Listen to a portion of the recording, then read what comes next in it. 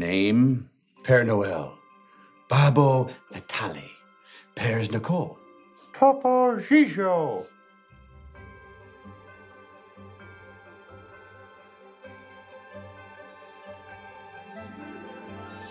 Hey there, and happy holidays! It's Karen Bellinger here, anthropologist, historical archaeologist, and wannabe time traveler, welcoming you back to Working Overtime, the podcast that examines society through the lens of work, overtime, and across cultures.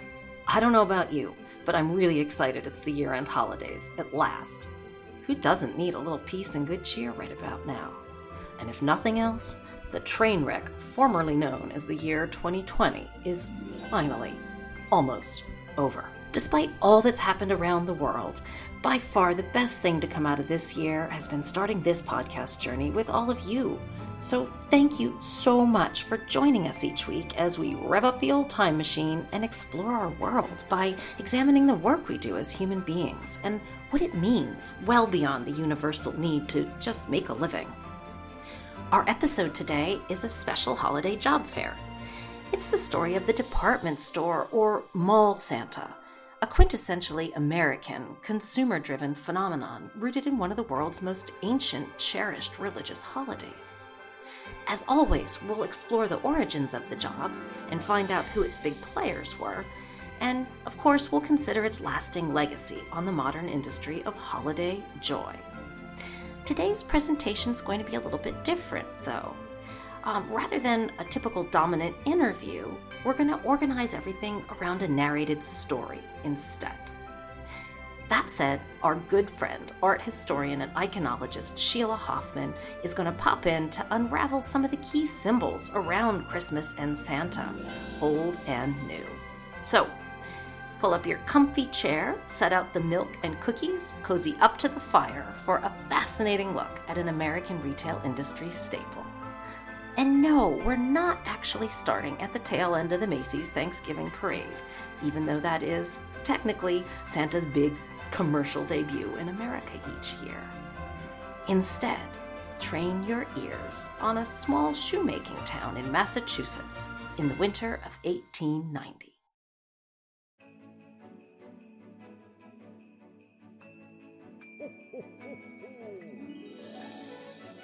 In 1865, James Colonel Jim Edgar pawned off his watch to pay for his fare across the Atlantic to America.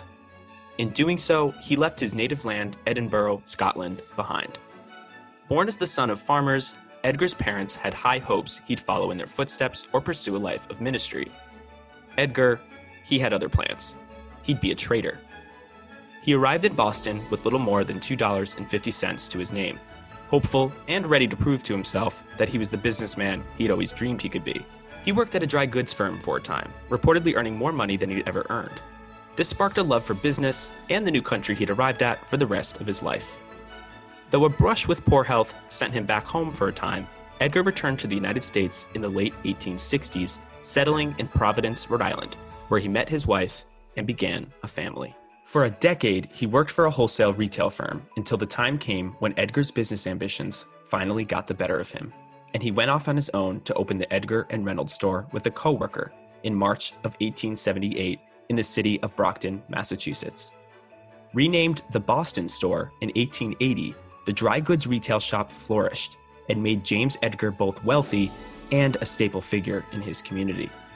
Edgar was a beloved and natural showman, frequently placing himself at the center of attention, dressing in costumes of all sorts, including George Washington, a sea captain, and a clown, just to name a few.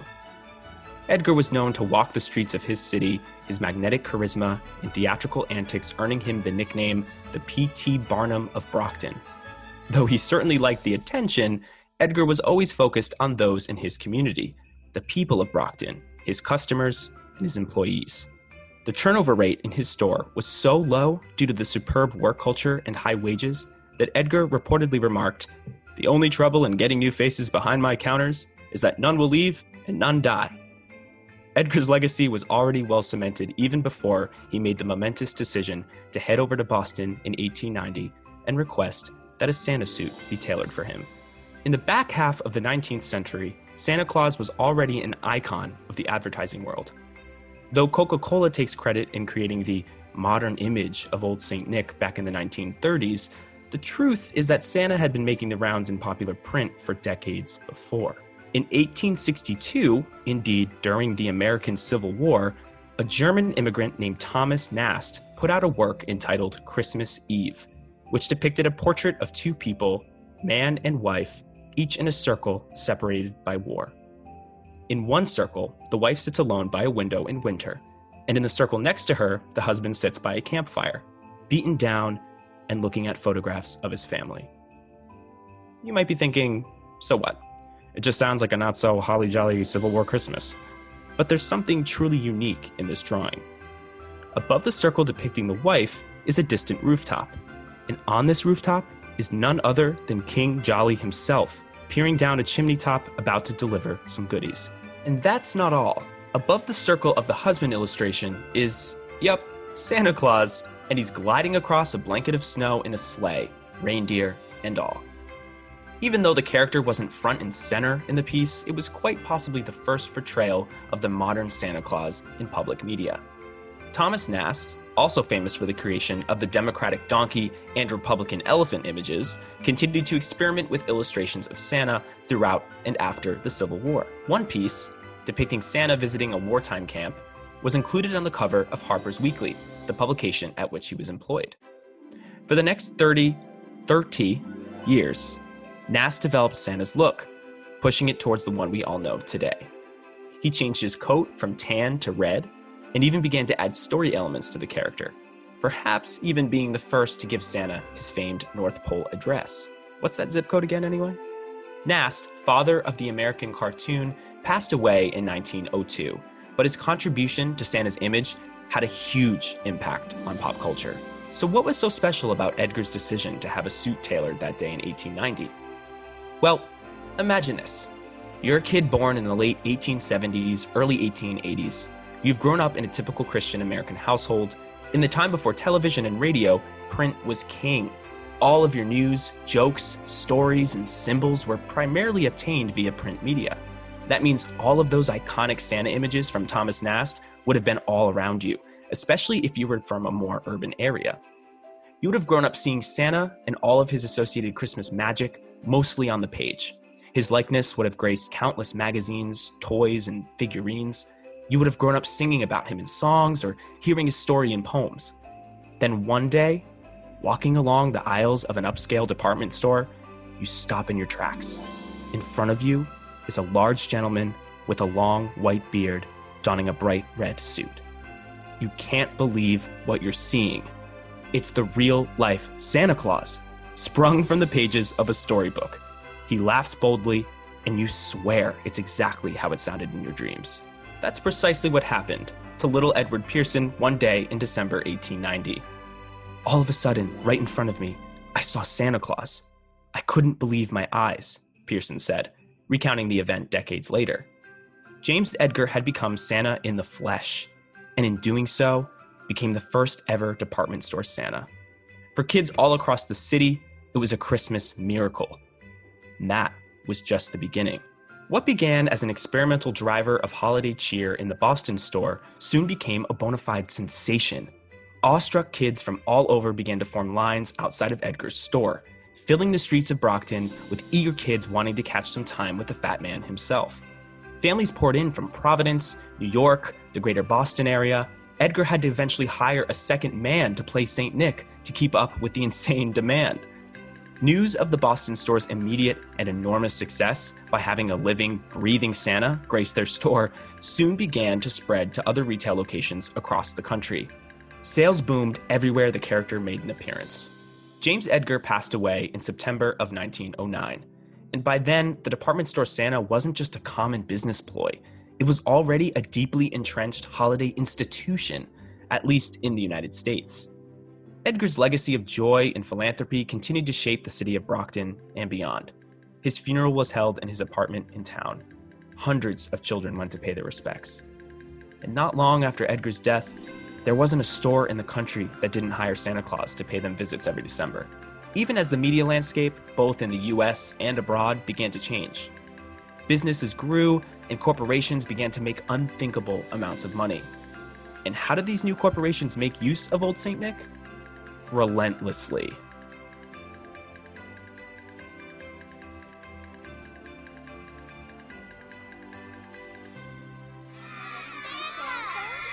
Who the heck are you? What are you talking about? I'm Santa Claus. No, you're not. Why, of course I am. Well, if you're Santa, what song did I sing for you on your birthday this year? Happy birthday, of course. How old are you, son? 4. You're a big boy. What's your name? Paul. And what can I Paul. get you for Christmas? Don't tell him what you want. He's a liar. Let the kid talk.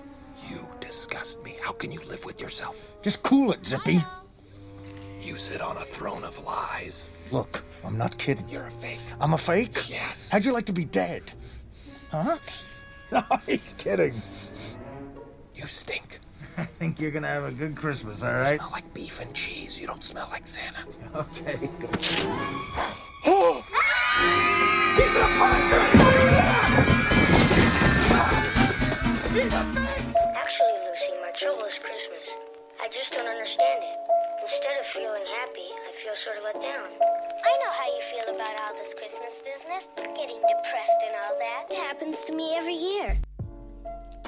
The greatest gift of this episode is that we are joined by our good friends and expert in art history and iconology, Dr. Sheila Hoffman, who's very kindly agreed to talk to us a little bit about Christmas and the symbolism behind it as a holiday and Santa Claus particularly.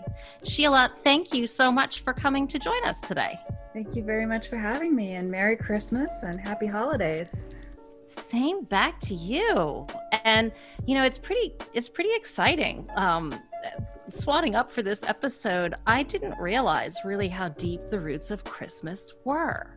Oh, it's crazy. What I can't realize is that there aren't like Christmas scholars, like academic positions in actual universities where someone's like a noted Christmas scholar. There should be. I think maybe there is. And this kind of brings us right to the meat of our topic today, that, it's been so commercialized, right? Mm-hmm. As a purchasing frenzy, and Santa Claus and whatever brand can make use of Santa Claus best and all of that. So, it's a very interesting question, and maybe we should go do a deep dive into academia.edu or something after we talk, because I agree with you. The only works by academic scholars that I could find having to do with Christmas are, squarely in the popular history category at best. Yeah. Well, and, that's no surprise, because do we really want to ruin Christmas with some like 700-page dissertation? Please filled no. with like Please God no. 3 and But then 4 again, we know words. nobody reads dissertations anyway, so maybe it Oh, wouldn't thank be any God. harm. But Right.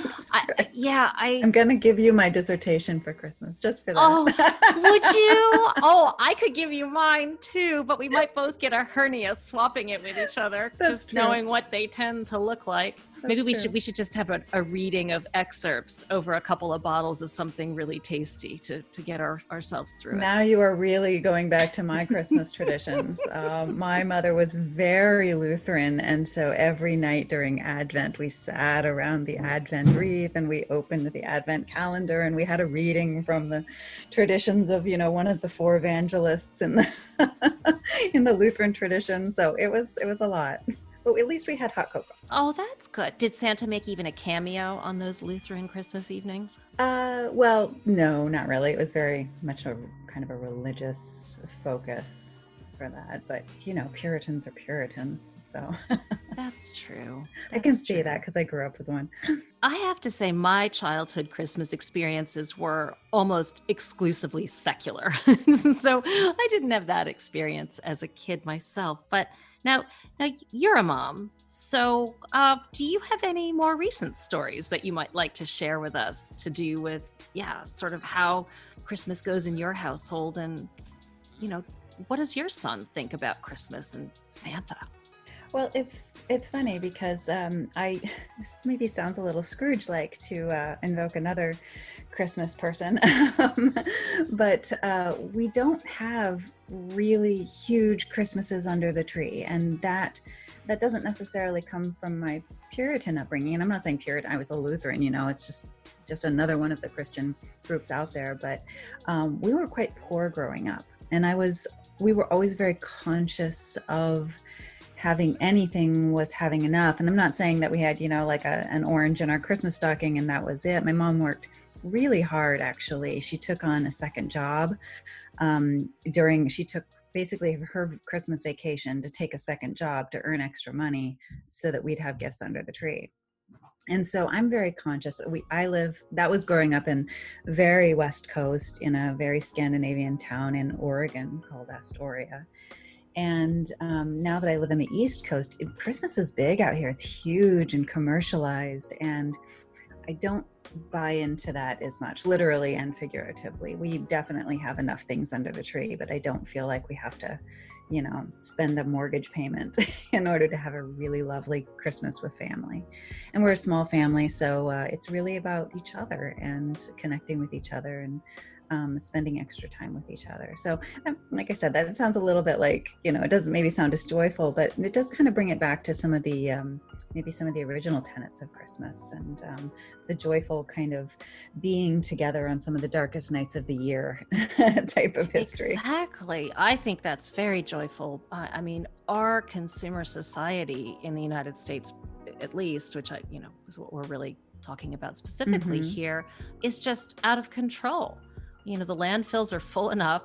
And I find it interesting that I sometimes can't even remember what I got for Christmas the prior year as we're approaching a new Christmas. And, my kids ask me what I would like. And I say, honestly, I really don't want anything. And if you'd like to make me something, that's fantastic. I also grew up without a whole lot. And my parents likewise worked hard to make it, a happy occasion. But my kids certainly have enough now. Right. So, and I love that tradition of handmade things is coming back into being because, that's really in many ways where a lot of our gift giving traditions started, whether it's, here in the States or stemming back to Europe or, there have been, even as a college student, there was a good college story of Christmas where I had it overseas. I was studying in Strasbourg with some friends, and my brother was studying in nearby Germany and in Tübingen, which is interestingly where Martin Luther actually nailed his theses on the door of the church to launch the Reformation of the Catholic Church, right?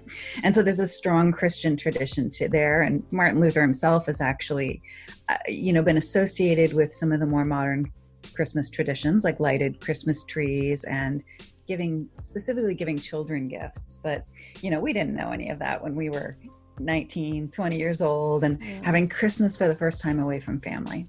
And I was lucky to have my brother, but I brought a couple friends with me. We barely had any money for food, for drinks, for a Christmas tree. And we had a wonderful story of my brother handing me 20 Deutschmarks. I didn't speak a lick of German, except for maybe Danke and maybe Tannenbaum. I don't know. Pizza. Pizza. All you need to know is please and thank you. That and Ein Bier bitte, but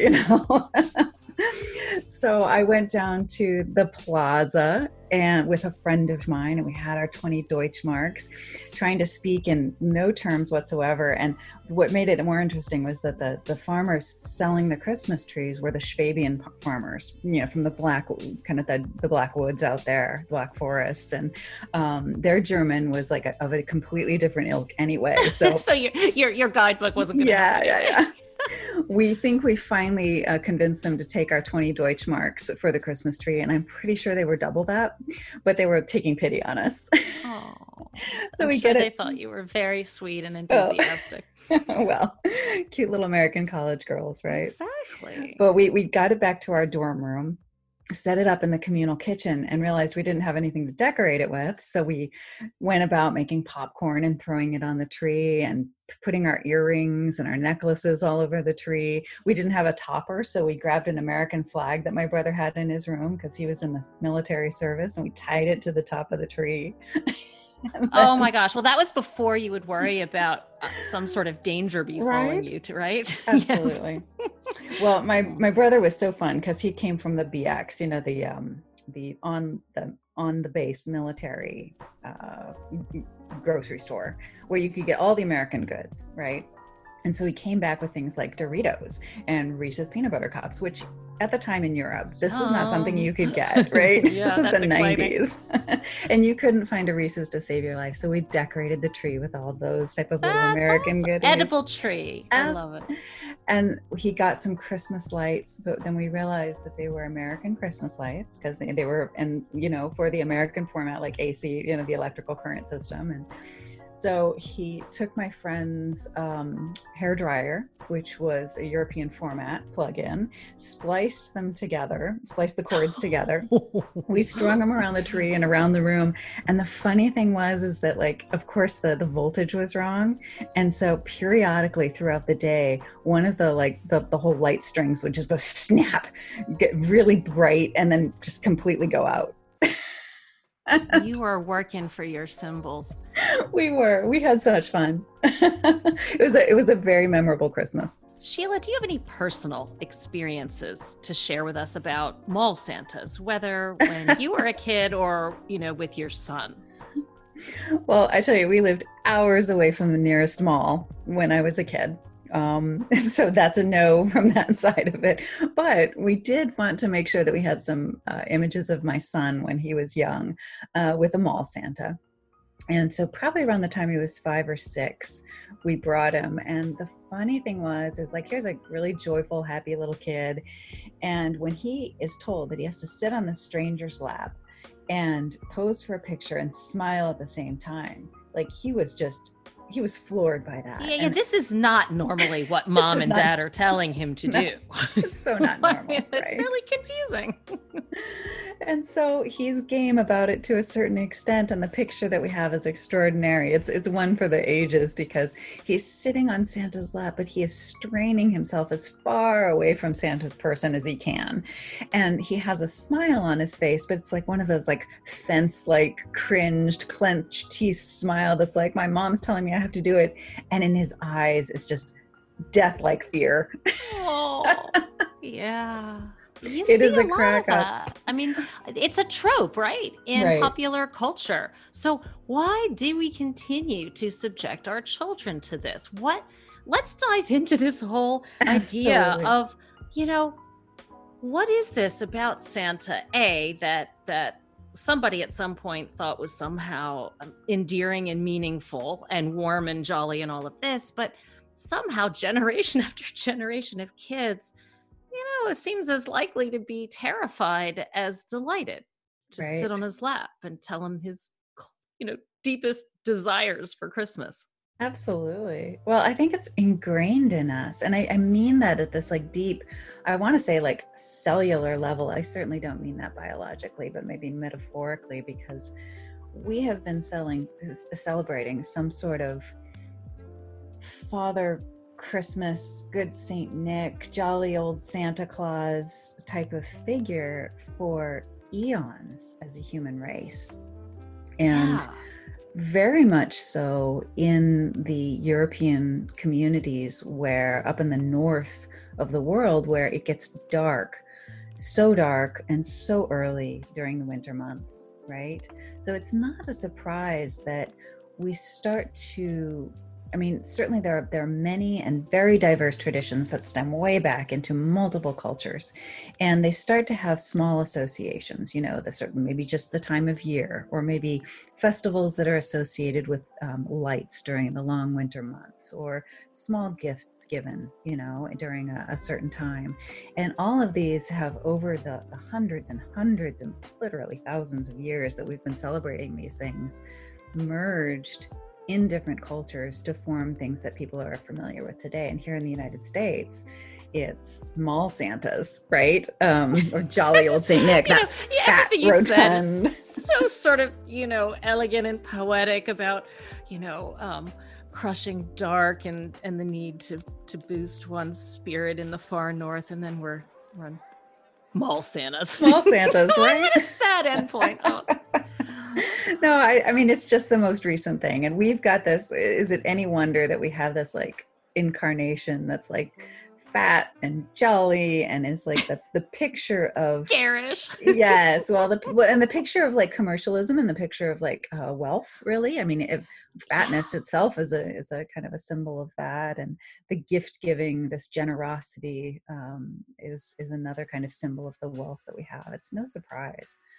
And I know that the mall Santa really tradition stems back to the golden age of the United States, when we were, finally coming into our own as a nation. We were very wealthy because of the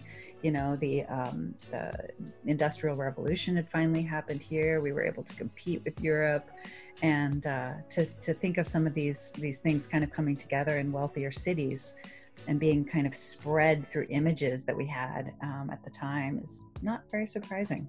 It resonates with us, I think, everywhere. Oh, it sure does.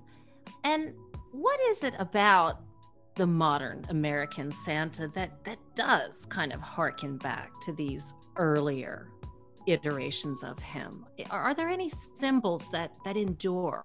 Well, I think that there are several. Certainly the gift giving is the one that we maybe most associate with Santa, at least not apart from how he looks visually. And, we can trace some of this back to like a 4th century. St. Nicholas, where we get the name St. Nick, was actually a Greek bishop of the Christian faith, but on the Greek side of things, the Eastern European orthodoxy. And he was really well known for giving very generous gifts to the poor, and even like pulling people out of poverty at times. And over the eras, and certainly during the Middle Ages, some of these traditions became more and more associated with certain times of the year. He had a name day, for example, on December 6th, which was already well into the winter up into the north. And then, later on, it gets slowly moved towards the solstice, right? The longest night of the year. And then, of course, countries celebrating on December 24th, maybe some on December 25th, these Christmas tides or Yule tides, celebrations of this nature.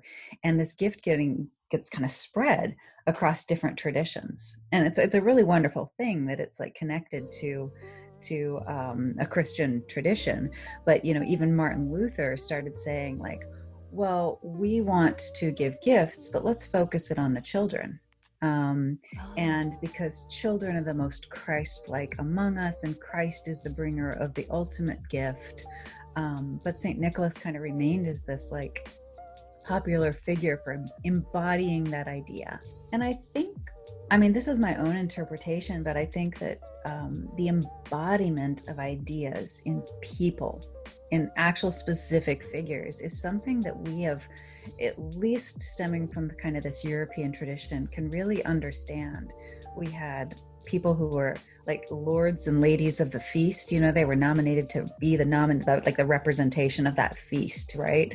We have people who personify light and personify generosity and personify this and that, right? Today we have the personification of justice and liberty, right? They're people who represent that. And so I think that some of these figures we have in European tradition, from mall Santas to Saint Nick to Father Christmas, Père Noël in France, Sinterklaas in the Netherlands, Good King Wenceslas, right? Even Odin himself from the Norse tradition is actually tied to some ancient Yuletide traditions. Yeah, which themselves are thought to have involved gift giving. It's amazing, actually. Well, it's so funny to see some connections between all of these ancient customs, ancient personifications. The Yuletide celebration, for example, in many places it was a 12-day festival. We always talk about the 12 days of Christmas, right? But many of us are like, wait a minute, 12 Some days of of us sing Christmas? about it off tune. Right? I mean, as a child, I was like, wait a minute, how come there are 12 days of Christmas, but we only celebrate we it only one get day, one. right? And then my mom would explain that it was the 12 days of Epiphany, where the three magi were, coming to see the Christ in the manger. But I mean, there's a 12-day festival associated with Yule that stems back to the Vikings, right? And the farmers would bring sacrifices of their best meat, the roast beast, right? Oh, we And just they watched would- The Grinch, the roast I beast, love that. indeed. Well, they would bring their best wines and their best meads and their best beers, and they would all circle around a fire that never died, right? They'd try to keep that fire going as much as possible because it was symbolic. And so we share these things, like as far back as some of these ancient traditions were like, 12-day festival. Oh, drinking, feasting, roast beast.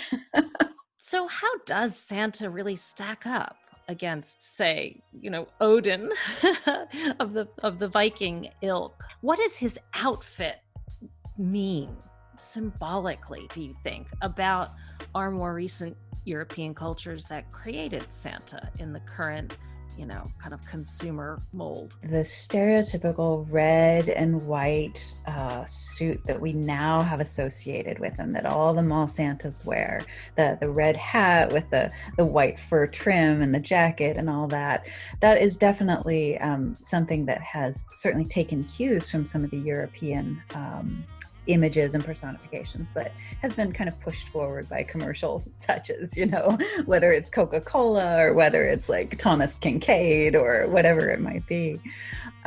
For example, in the Tudor period in England, Father Christmas began to be pictured, and he would wear green. But his long green, usually velvet, but some sort of rich, dark, material that was super warm, that would kind of represent this warmth, was also tinged with fur on the inside and trimmed on the edges, and that kind of gives us some of our first kind of cues about that trimming on the edge, even though it was a different color. Certainly, the characters like Père Noël, Santa Claus, they have to wear these really warm cloaks and coats, all lined with fur to keep them warm on the dark nights. Whether it's delivering gifts or whether it's delivering Christmas cheer, right? They need to be warm. Or just making the presents all year round, right? It's cold up in the North Pole.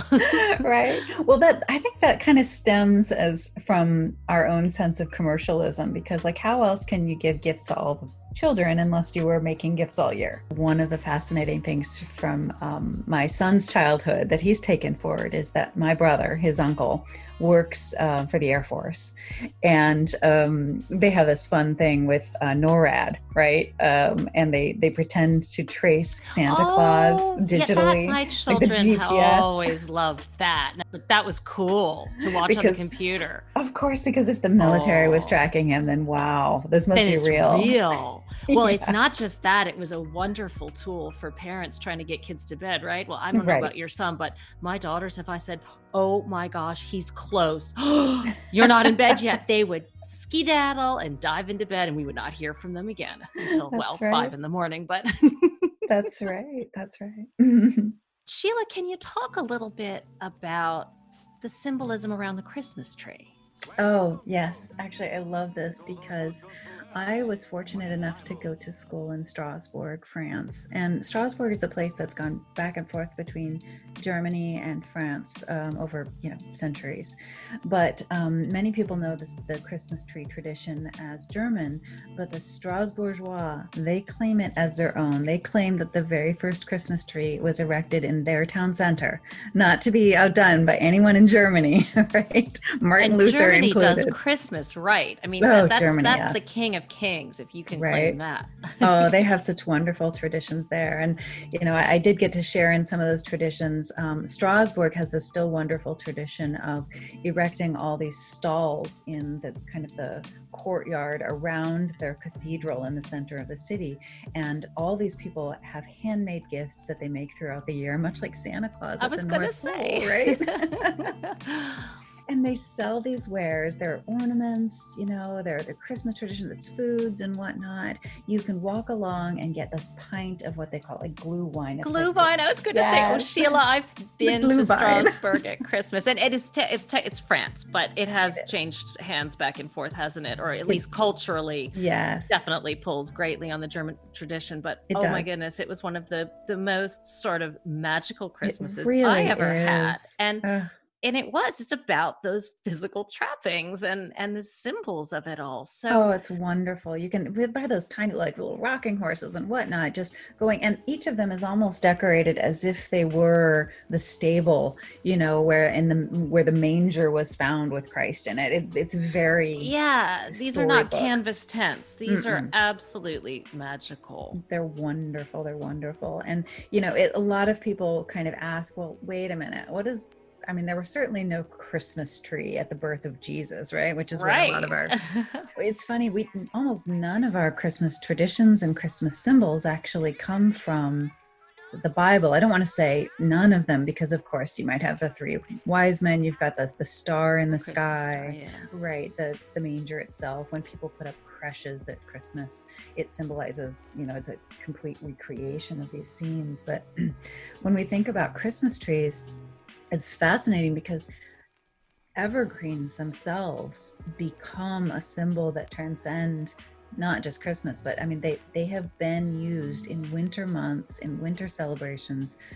Before Christ was even a twinkle in his father's eye. I shouldn't say it like that, because there are people that say he was ever present, right? But that's right. There are people who say that certain ladies were immaculate. So right. But before Earth. And before Christ was on earth, born to the Virgin Mary, the Egyptians would actually spread evergreens, which were for them palms, which never faded. They didn't die in the winter months. And in Egypt, it's not quite as cold during winter, but they still symbolized the ever living power of their sun god, Ra. And, not to get too far into this, but, there were distinct efforts to attach Christ and his symbolism as the Son of God to the most powerful gods who represented the sun, and the never dying sun, the always returning sun, the sun that would bring life to the earth, in the Christian tradition, and in they would attach that to the pagan traditions as well. So Roman traditions and Egyptian traditions. And so we first have some of these that we know about in Egypt with these palms, but then the Romans would celebrate Saturnalia in the longest months of the winter, or the longest nights of the winter. And they would decorate their houses with evergreens, because of course, at its most simple, the evergreen doesn't die when all the other plants in the world die during the cold months. And so it becomes this really strong symbol of life that will continue when it's the hardest to continue. And that is, of course, what Christ is symbolizing when he is born, that life will continue, everlasting life will continue through him. He triumphs over death when he is eventually resurrected. And so there are these associations that slowly come into being. And then when the Christmas tree is erected in Strasbourg or someplace in Germany, people start decorating it with lights. People start decorating it with presents for the kids.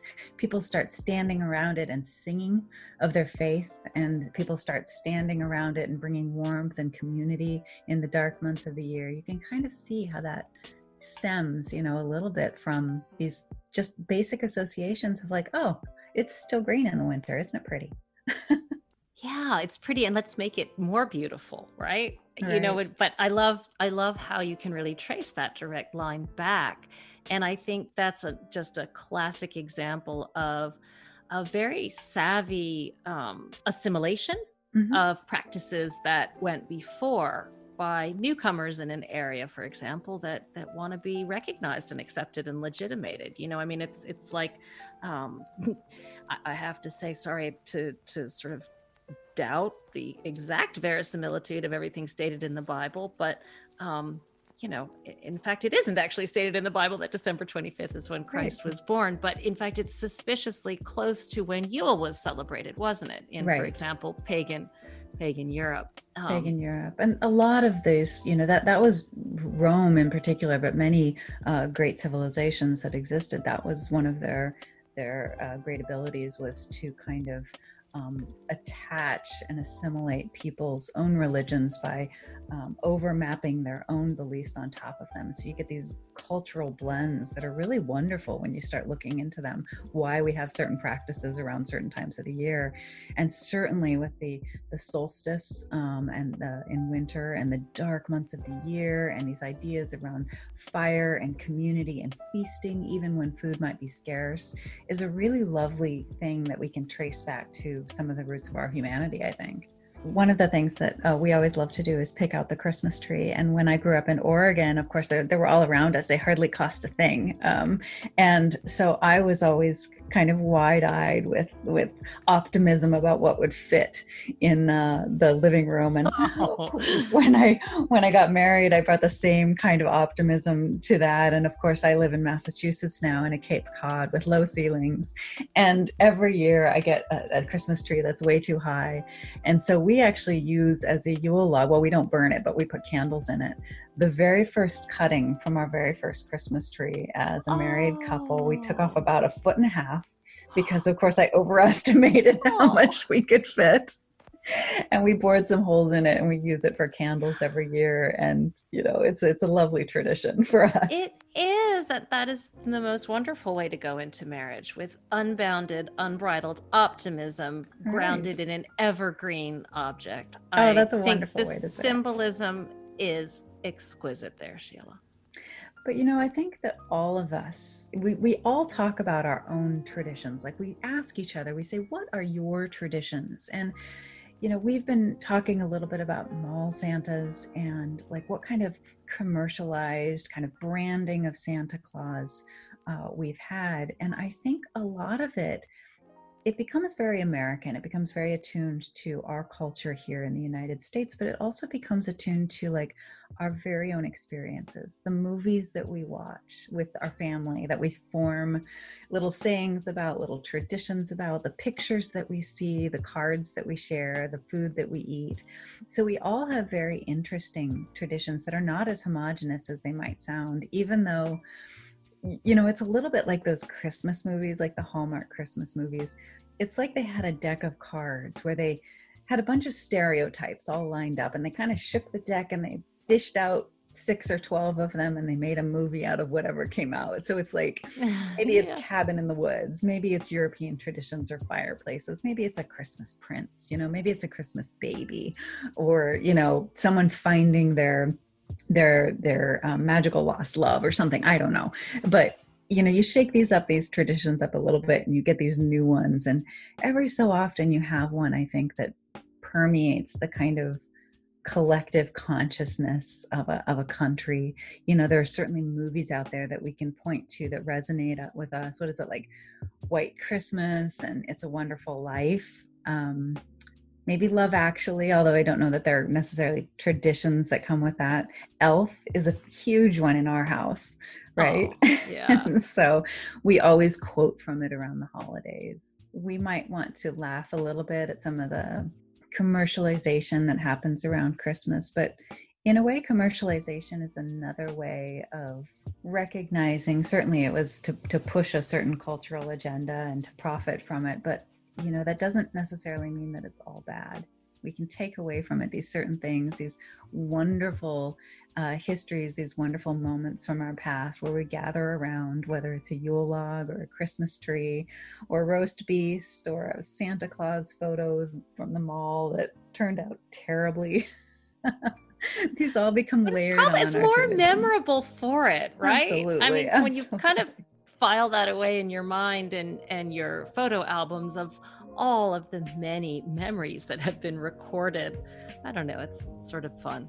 Well, I have to say that when we had that photo taken with my son and his facial expression was so awful, the poor young man running the photo booth was saying, "We can redo it if you'd like." And my husband, like we've already got a big therapy bill in our future for our son. Please don't do it again. No, in fact, my husband, without missing a beat, he said, "Oh no, that one is the keeper."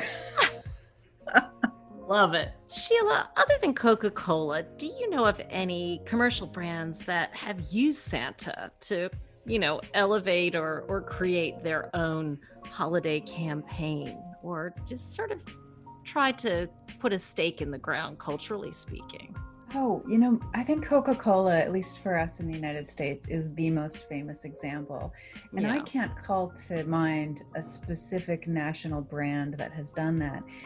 At the same time, every mall Santa that's out there is an effort to bring people to the stores in the malls. Every time there was a department store who put together those fantastic window displays every Christmas. Oh, yeah. That was an effort to kind of brand Christmas as something they uniquely do. The Macy's Thanksgiving parade that ends with Santa Claus, it's like, okay, that's official, This is everybody. next. Thanksgiving It's is Santa over. Santa's love it. here. I think that's a very good example of the branding, and Macy's owns that, right? It's their parade. It's, in a way, they've put their stamp on Christmas because of that. Oh, I agree. Yeah. But I think we all want to kind of profit from and associate ourselves with such a happy, jolly fellow, right? Don't we? Sheila, thank you so much for joining us to dive really deep, frankly, into the roots of today's mall Santa, awash with all this consumerism, which, interestingly, I think there's probably not a whole lot that attaches to Santa and that gift-giving sense of Christmas that we can't trace back into our ancient human roots. Well, thank you so much for allowing me to be here. It was a distinct pleasure, as always. Oh, we'll have you anytime. Thank Thanks. you. Thank you so much. And Merry Christmas. Happy Merry holidays. Christmas to you. Happy holidays.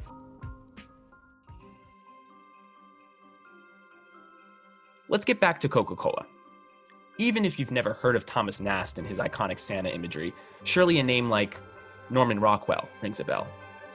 Well, in the 1920s, artists like Rockwell put out several illustrations of Santa, and for the most part, they're on par with our modern perception. So, why does Coca-Cola claim that they're the ones to have given Santa his historic makeover? Fake news? The short answer?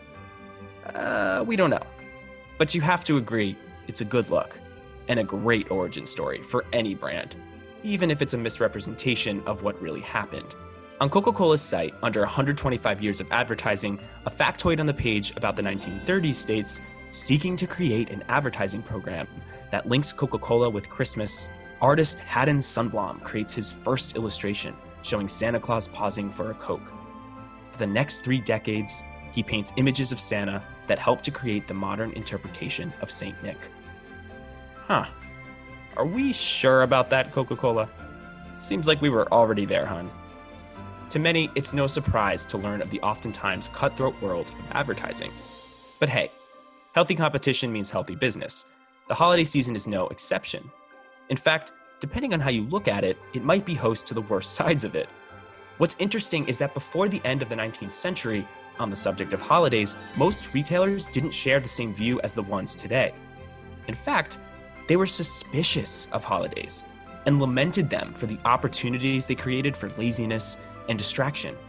Hard work couldn't be done if people were out celebrating or getting drunk on the farm. How American.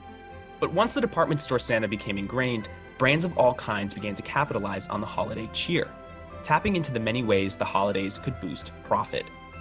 Now that's even more American. Retailers then began to run specific holiday campaigns, competing with each other to have the most elaborate and eye-catching storefronts. Thus began the Macy's era. Santa Claus would prove to be a keystone figure in the retail industry's changing views of the holiday season, even brandishing its power to mold Santa into a mascot for corporate profit. How?